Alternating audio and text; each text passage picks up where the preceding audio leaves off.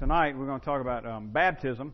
So for the next two sessions, what we're looking at is I almost did them together, and we'll talk about them a little bit together, but I decided it'd probably be best to go ahead and separate them. But we're going to talk about the ordinances, or what some people call sacraments, and I'll explain a little bit more about that probably as we go along, even the distinction there. Some people make a big distinction in those two terms, some people don't. But anyway, first of all, what are the two ordinances? And like I say, we'll take one tonight and one next week. Anybody want to answer that? Baptism and the Lord's Supper, both of which were commanded by Jesus, and so believers observe. Baptism, of course, being and again, that's what we're going to address tonight, but baptism being a one-time event, at least supposed to be, and the Lord's Supper being something that we observe on a regular basis. So it's something we do throughout our Christian life, where baptism is up front initially. The Lord's Supper we do throughout our Christian life. All right, so let me just start with asking for a little testimony. Somebody tell me why you were baptized. Buried in His death, raised with Him to newness of life. All right, so you were baptized to demonstrate that, or like we say often times, it's an outward sign of something that's taken place inwardly, right, or a spiritual reality. It's a physical ceremony or rite that represents a spiritual reality. Anybody else? In obedience to the Lord. Amen. That's great. And you know, if you were baptized when the first time? 10, 11? Okay. Yeah. And we might talk about that a little bit, but I'll just what a lot of people would say was, well, you know, you didn't need to be rebaptized if you were baptized initially. My experience was like yours. Well, similar. Leslie's was probably just like yours. Mine was since I started out in the Methodist Church, United Methodist Church. Originally, I was sprinkled, and I'm not sure why I wasn't. As far as I know, I was never christened as a baby. Now, if I was, you know, I don't recall it, but I don't remember my mother ever saying that, and they do that. So if she didn't do that, I'm not sure why.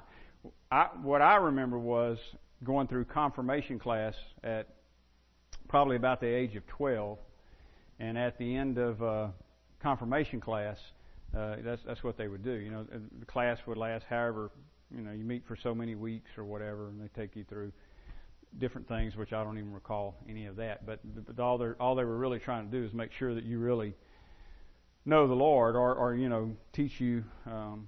Make sure you've got a handle on what it means to follow Christ. And then at the end of that process, they would baptize you. Well, as I said, you know, they sprinkle me. One cool thing about that, I guess, my pastor had, not that it, you know, it doesn't earn me any points, but my pastor had just taken a trip to Israel.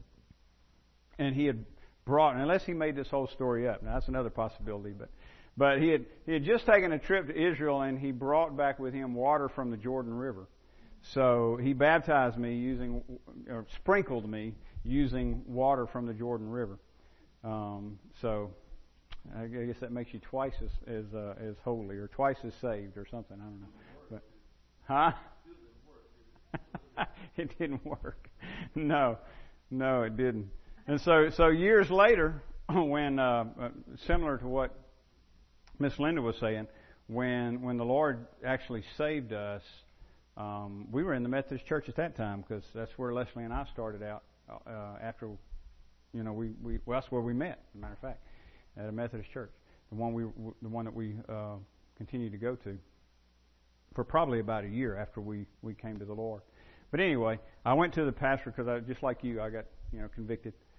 Except with this one difference, I wasn't immersed the first time, just sprinkled. And so I'm studying the Scripture now, and I'm seeing two things. One, I need to be immersed, and two, you know, I was just thinking, even if that even if I had been immersed the first time, I knew that it didn't have any real meaning to me. So now I had come to Christ, and I wanted to be baptized in obedience to Christ. So I went to my pastor in Methodist Church, and we had a good relationship. I mean, he was a good guy that married Leslie and me. And I explained the whole deal to him, and he said, "You've already been baptized."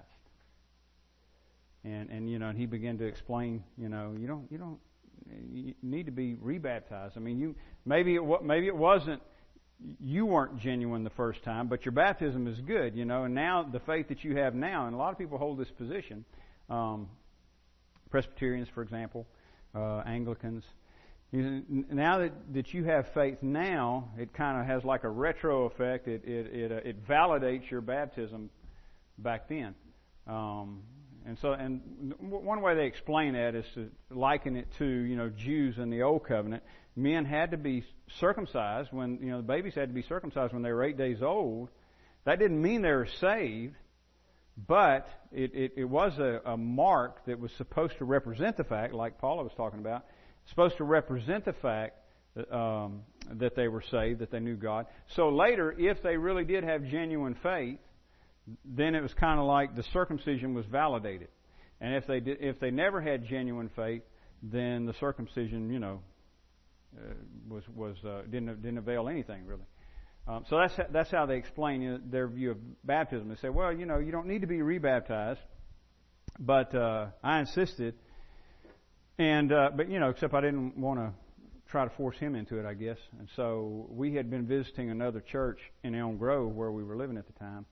Little charismatic church down there, and I went to the pastor there and told him the whole situation and asked him if he would baptize me, and he said absolutely. So we they didn't have a baptistry. We had to go to Elm Grove Baptist Church and borrow their baptistry, and I was baptized there. And then later, I don't remember how long later. It doesn't seem like it was very long. But kind of the same thing happened with Leslie. She had been immersed before, just prior to going in the Air Force. When she was probably 18 or 19 years old, she had made a profession of faith and at a church in New Jersey, and was baptized. But at any rate, she wanted to be rebaptized as well because she felt like like you did, that the first time just didn't really have the meaning that it should have. So I got to baptize Leslie, whenever that was. I don't remember. Probably 88, something like that. I don't know. I don't remember. It was somewhere around in there. I don't remember precisely, but it was somewhere around in there. But a friend of mine, a co-worker of mine, you know what it was? I do know because John Barrett was baptized same day, right? Okay, that was in 89. Yeah, it was in 89. Because that's when he and I were working together. So, got to baptize him. He was a black belt, and I baptized him in his karate gi. That was pretty cool. But gi is the outfit, Because that's what he had to get wet in. So, he was okay to get wet in. So, that's what we used. What he used. So, at any rate, that happens a lot of times when especially with people that grow up in church, and they're baptized at some point, and then but they never were genuinely born again. So then later they get convicted about that, and then when there's actual conversion, they come to Christ, and then they get convicted about that, and they want to be baptized because they feel like the first one just didn't have the significance that it should have had. I think that's, and like I said, a lot of people would argue against that, but I think that's the way. That's the order in the Scripture. You come to faith, then you're baptized. All right, so baptism is, and I've already kind of touched on this. I want to talk about a couple things here. First, the proper understanding of baptism. I'm going to give you a little bit of background here too, because sometimes, I know this is the way I thought for a long time. I thought that it just baptism just suddenly appeared in the Gospels, Matthew, Mark, Luke, and John. But there actually was Old Testament baptism even of some sort, even in the Scripture. They would do cleansing, bathing, like the priest would do before they would go and minister in the tabernacle, and that was the idea there. They weren't trying to kill microorganisms, on their body. They were. It was a ceremonial thing where they were trying to be cleansed, and so it pictured again what was supposed to be taking place on the inside, their heart being cleansed before God. But later, during what we call the intertestamental period, which is between Malachi and Matthew, between the prophet, the time period between the prophet Malachi and then John the Baptist coming on the scene. During that period, a practice emerged. Like I say, you won't find this in the Old Testament, but this is just a fact of history. During that period, a practice emerged where they would baptize Gentiles when they converted to Judaism. So that's known as proselyte baptism, and that was a common practice in the first century. So it signified repentance. They're repenting, turning to the true God. So they would, if a Gentile wanted to convert to Judaism, they would have to be baptized because they were considered unclean, right? Gentiles were considered unclean. And so again, it was a ceremonial washing to signify their cleansing as they came to faith in the true and living God. Now, one reason I wanted to point this out is because that practice was for, obviously, Gentiles. Who are considered unclean, dogs, the kind of the scum of the earth type thing. Any non-Jews.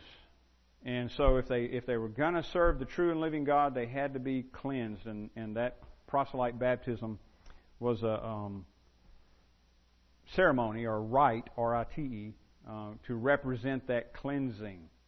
Now, what I was about to say a second ago, one reason I point that out is because this is one reason the Jews are so shocked and scandalized, really, many of them were scandalized when John the Baptist comes on the scene baptizing not Gentiles, but Jews. He's commanding the Jews to be baptized.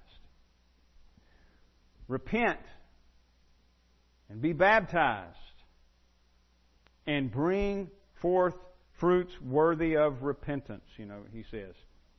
So, and he's saying that, again, his target audience is not Gentiles but Jews. And so many of them were scandalized by that, thinking, what need do we have to be baptized? We're the seed of Abraham. We're clean. We already serve the true God, the living God.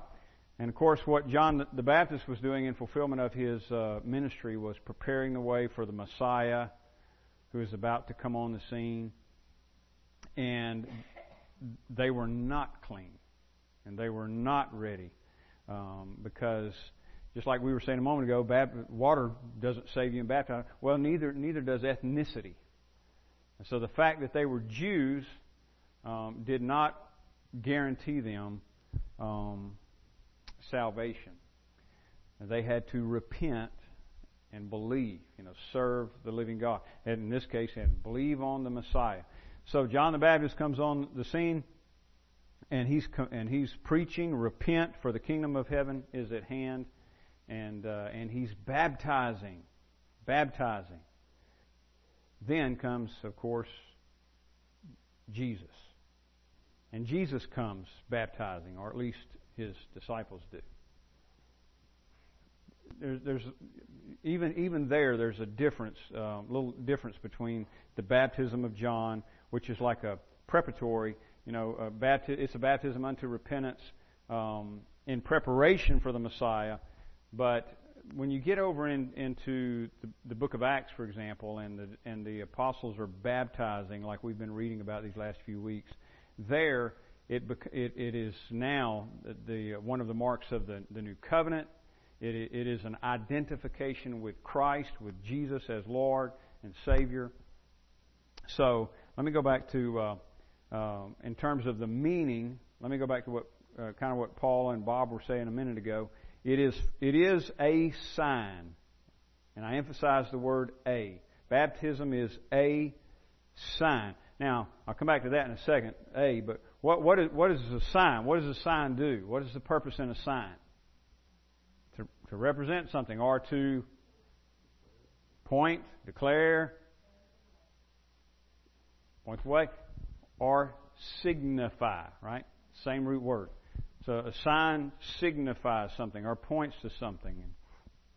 And I used this illustration before with y'all. We were talking about one of our trips through Arkansas, where I was really having a time pulling this load that I was pulling, and we come up. We took the scenic route because we wanted to see the scenic route, but that was work. And we're driving, and the curves are really bad, and the hills are really steep, and my trailer brakes were not really good, and you can smell the brakes burning, and I'm literally driving with the trailer brakes have a hand lever, the ones I had electric. So I have one hand on that, and I've got one foot pumping my van brakes, and thinking, I hope we get out of this soon. And we came up on a sign that said, steep and curvy, next 68 miles. And it wasn't lying. I blew a transmission on that trip. But that sign, wasn't there to, it was there to warn us, to tell us, or like y'all said, to point to a reality. All right? So that's how it would relate here. It's signifying a reality. So baptism is a sign that signifies a spiritual reality. It signifies a relationship. It's a mark, or of a relationship. It's an identification. When we go, matter of fact, in the New Testament, this Paul uses this, draws this correlation. When the children of Israel followed Moses, they were identifying with Moses, right? And as Moses brings them out of Israel, and there's kind of an analogy there of our coming out of sin. And as Moses brings them out of Israel and gives them the law, they're identifying, leaving Egypt behind, and identifying with Moses. And so what do? They have to. Paul says they are baptized in the sea and in the cloud. So they had to go through the Red Sea. Now, I know they didn't get their feet wet or anything like that because God parted the waters. But there's a picture there that is similar to Christian baptism. They had to go through the sea and through the cloud, and in all of that they are baptized into Moses. There's an identification with him. Well,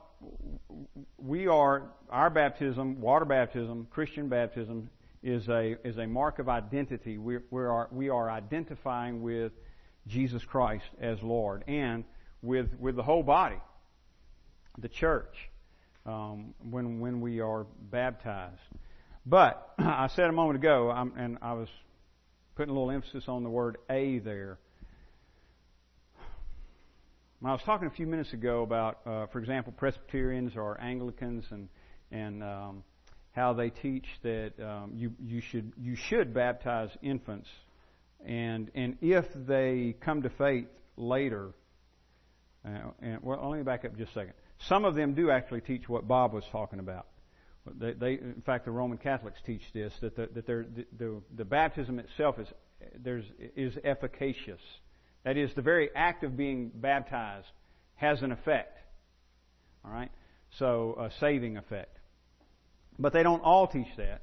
Some of them just say, no, it is a sign, but it's a valid sign for not only for believers but for the children of believers, just like circumcision was. In fact, they say it is the sign of the new covenant.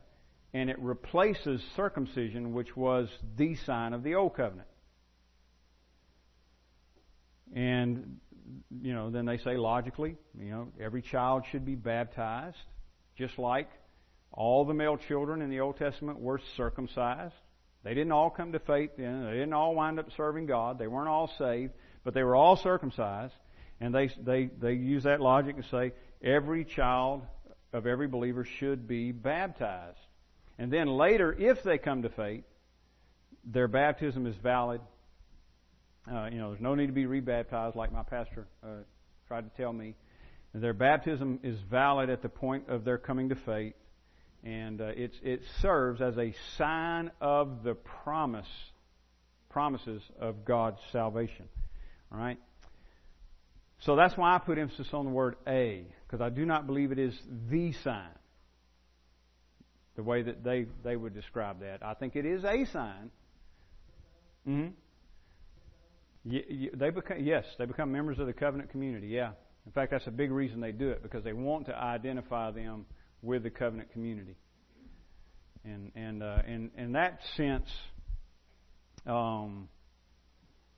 we agree, even though, our timing is different and our mode is different, and haven't got to that yet, but our mode is different, and our thinking behind it is, in other words, when should it be done? That's different. But we do agree that it is also marking, your entrance into the covenant community. So they would say, and it's a great thing to bring up, because that's another part of their whole view on it, is that those children are part, and we're talking infants, for example, they are part of the covenant community. Well, I think that's problematic, because again, as Bob was saying earlier, what we find in the Scripture is that you have to make a profession of faith.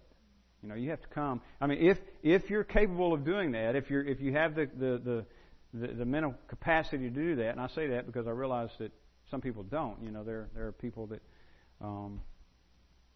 don't have that capacity. But if you have the capacity to do that, you have to believe on the Lord Jesus Christ. You have to make a credible profession of faith, and then you're baptized as a result of that. And that signifies, again, your identification with Christ and your identification with the body. So now you're as you said, part of the covenant community. But yes, they do see it as salvation is occurring when you're baptized. But you still, let me. Here's what I was going to say a second ago. A lot of times we say let's take the Roman Catholics for a minute, since we're talking about them. A lot of times we might say, or you hear people say, we believe in salvation by grace through faith. They don't. Well, that's not true. They do. Where the distinction is we believe in salvation by grace through faith alone. Now, they don't believe that. All right? So, I'm trying to use this to answer your question, because they would say, yes, you're baptized as an infant. That is your entrance into the covenant community, but you still have to exercise faith at some point down the road. Yeah, with them it's a combination. So you participate in the sacraments, and you have to have faith. And it's the two, With us, it's by grace alone, through faith alone. Yes, we participate, and there's a difference in how we view the sacraments also. But the ordinances we're talking about here, baptism and the Lord's Supper, yes, we participate in them as an act of obedience to Jesus, and to do what He said to do. Again, the baptism being a sign of identification with Christ and God's people, and a sign of the spiritual reality that we've been buried with Him in baptism, that we've been buried with, baptized into Christ's death. That is, we died with Him, the old man died with Christ, and raised to newness of life. And then the Lord's Supper, the Lord told us to do this, and doing it, we show His death until He comes, and we do it in remembrance of Him. So we do those things as in obedience to Him. And just like, let's see, how can I say this? There are benefits in doing them, but we don't believe that they save. There's no saving efficacy. There's no saving power in the act of baptism or in the act of partaking of the Lord's Supper. Christ saves. All right, so the Baptistic view is essentially that it's an outward physical sign pointing to a spiritual reality. A lot of people use the term symbol. It's a symbol. It's symbolic of a spiritual reality, which I'm fine with that. I just don't want to overdo that too much, and I'll try to explain that more when we get to the Lord's Supper. But so it's an outward physical sign pointing to or symbolic of a spiritual reality. But again, I would say, like I was saying a moment ago, it's not the sign of the new covenant.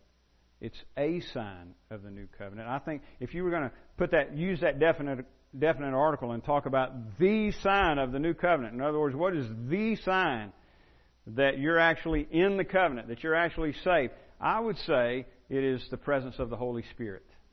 And that seems to me to be what the teaching of the Scripture, Galatians 5, love, joy, peace, long-suffering, gentleness, goodness, faith, meekness, temperance, self-control. It's the Holy Spirit in us. Or John, I mentioned the other day, John says in 1 John, we know that we've passed from death unto life because we love the brethren. And then he says, we love because he first loved us.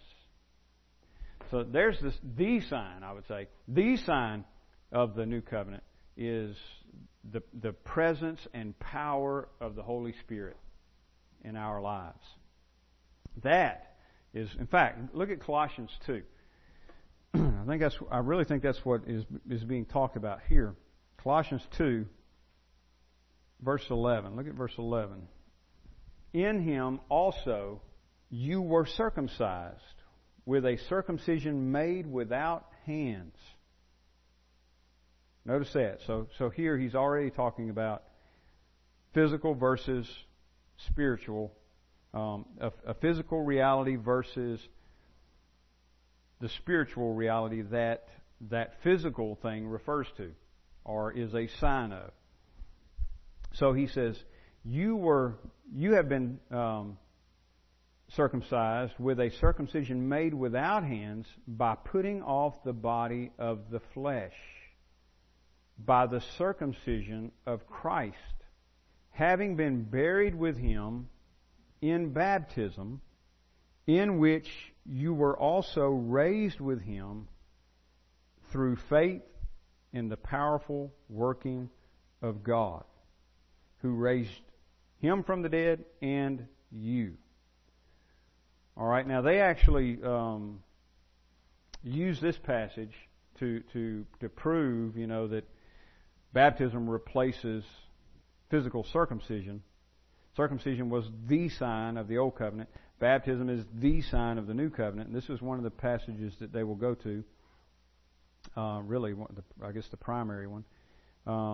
In him also you were circumcised with a circumcision made without hands, by putting off the body of the flesh, by the circumcision of Christ, having been buried with him in baptism. Now they're saying, in other words, this is like, verse 12 is like explanatory.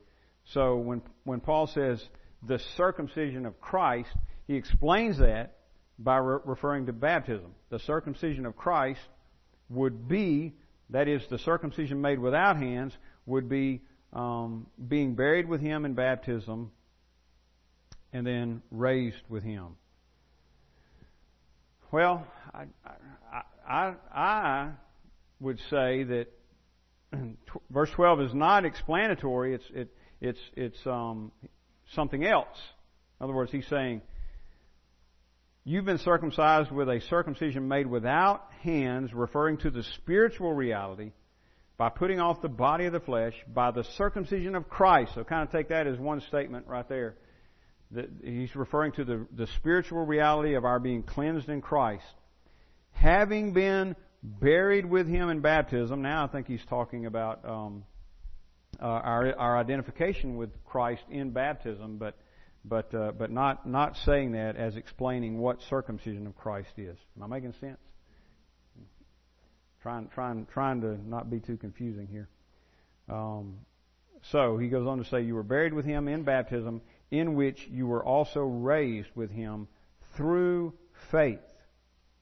Through faith in the powerful working of God, who raised him from the dead, and you. Okay, so there's a big difference there in what is commonly called covenantal theology, which is, as I said, held Presbyterian groups and Anglicans and so forth. Let me give you a couple of passages here. In Romans 2:29, for example, Paul says, 2:28, for no one is a Jew who is merely one outwardly, nor is circumcision outward and physical, but a Jew is one inwardly, and circumcision is a matter of the heart. Now, he's not saying there, you go back in verse 28, no one is a Jew who is a Jew is merely one outwardly, nor is circumcision outward and physical. There he puts negatively, nor is circumcision outward and physical. And you say, wait a minute, circumcision is outward, circumcision is physical. Yeah, he's not denying that. And the old covenant sign was outward. In fact, that's his point. It was outward and physical. But what he's talking about here is the spiritual reality that it points to. And he's saying what really marks a true Jew, the true mark of a true Jew, or you could say the true mark of a true child of Abraham, is not the outward and physical sign, circumcision, but it is, verse 29, circumcision of the heart by the Spirit, not by the letter. By the letter of the Old Testament law, they had to circumcise the male child on the 8th day. All right, that was part of the law. Paul's saying that's not what saves. What does is the circumcision of the heart by the Spirit. That's the true circumcision that the Old Covenant circumcision pointed to. That was a sign pointing to a spiritual reality. Baptism, I would say, likewise, is a sign pointing to a spiritual reality. And it's similar. And both of them have this cleansing aspect. Circumcision and baptism. Baptism is, the idea is cleansing. But it's pointing to circumcision or cleansing of the heart. In Philippians 3:3, Paul says, for we are the circumcision who worship by the Spirit of God and glory in Christ Jesus and put no confidence in the flesh. And what he's correcting there is people having confidence in the flesh, meaning that they put confidence in the fact that they are physically circumcised. Again, just like the Jews of old would do, say, well, we've kept the letter of the law, we've been physically circumcised, we're marked, therefore we belong to God. That's what Paul's teaching against there. He's saying, no, we are the circumcision who worship by the Spirit of God. We worship in spirit, right? Spirit and truth, and we have no confidence in the flesh. Not what? Yeah. But I do want to be clear now. Some like the Roman Catholics, teach baptismal regeneration. In other words, that's what actually saves. And like with conservative Presbyterians, they're not saying that. And in fact, they'll tell you quick, no, it doesn't save you. So I do want to be clear, not be clear that I'm not falsely accusing them of that. And in the Anglican Church, Episcopal Church, you've got both camps. You've got some that believe in baptismal regeneration, like the Roman Catholics do, similar. And then you've got some who would say, like J.I. Packer, for example, good Anglican, would say, no, that doesn't save you. You're saved by grace alone, through faith alone, in Christ alone. but they still understand it to be the mark of the covenant, so they think that children ought to have it as a sign of God's promises that you hope they will cling to by faith later down the line. Okay. Two things. I'll try to, we're about out of time. I'll try to be quick here, though. Proper mode, again, I really already talked about that, but I would say it's immersion. And pretty much nobody disputes that that's what the term means. Baptizo, the Greek word baptizo, or the noun baptisma. It means, to be immersed, like to be covered, and pretty much everybody agrees with that as far as just what the word means. But then they say, but it's still just used like a metaphor or whatever. I do want to do this before we close. We were looking at Acts 8 a couple weeks ago, where Philip's dealing with the Ethiopian eunuch. In Acts 8, and let's see, verse 38. This is where the eunuch wanted to be baptized. Verse 38 says, he commanded the chariot to stop, and they both went down into the water, Philip and the eunuch, and he baptized him. And when they came up out of the water, the Spirit of the Lord carried Philip away, and the eunuch saw him no more. Now, look at Luke's terminology there. Verse 38. And he commanded the chariot to stop, and they both, that is Philip and the eunuch, went down into the water. Verse 39. And when they came up out of the water. That did not happen with me when they, sprinkled that little bit of Jordan River water on my head. Neither the pastor nor, me went down into or came up out of.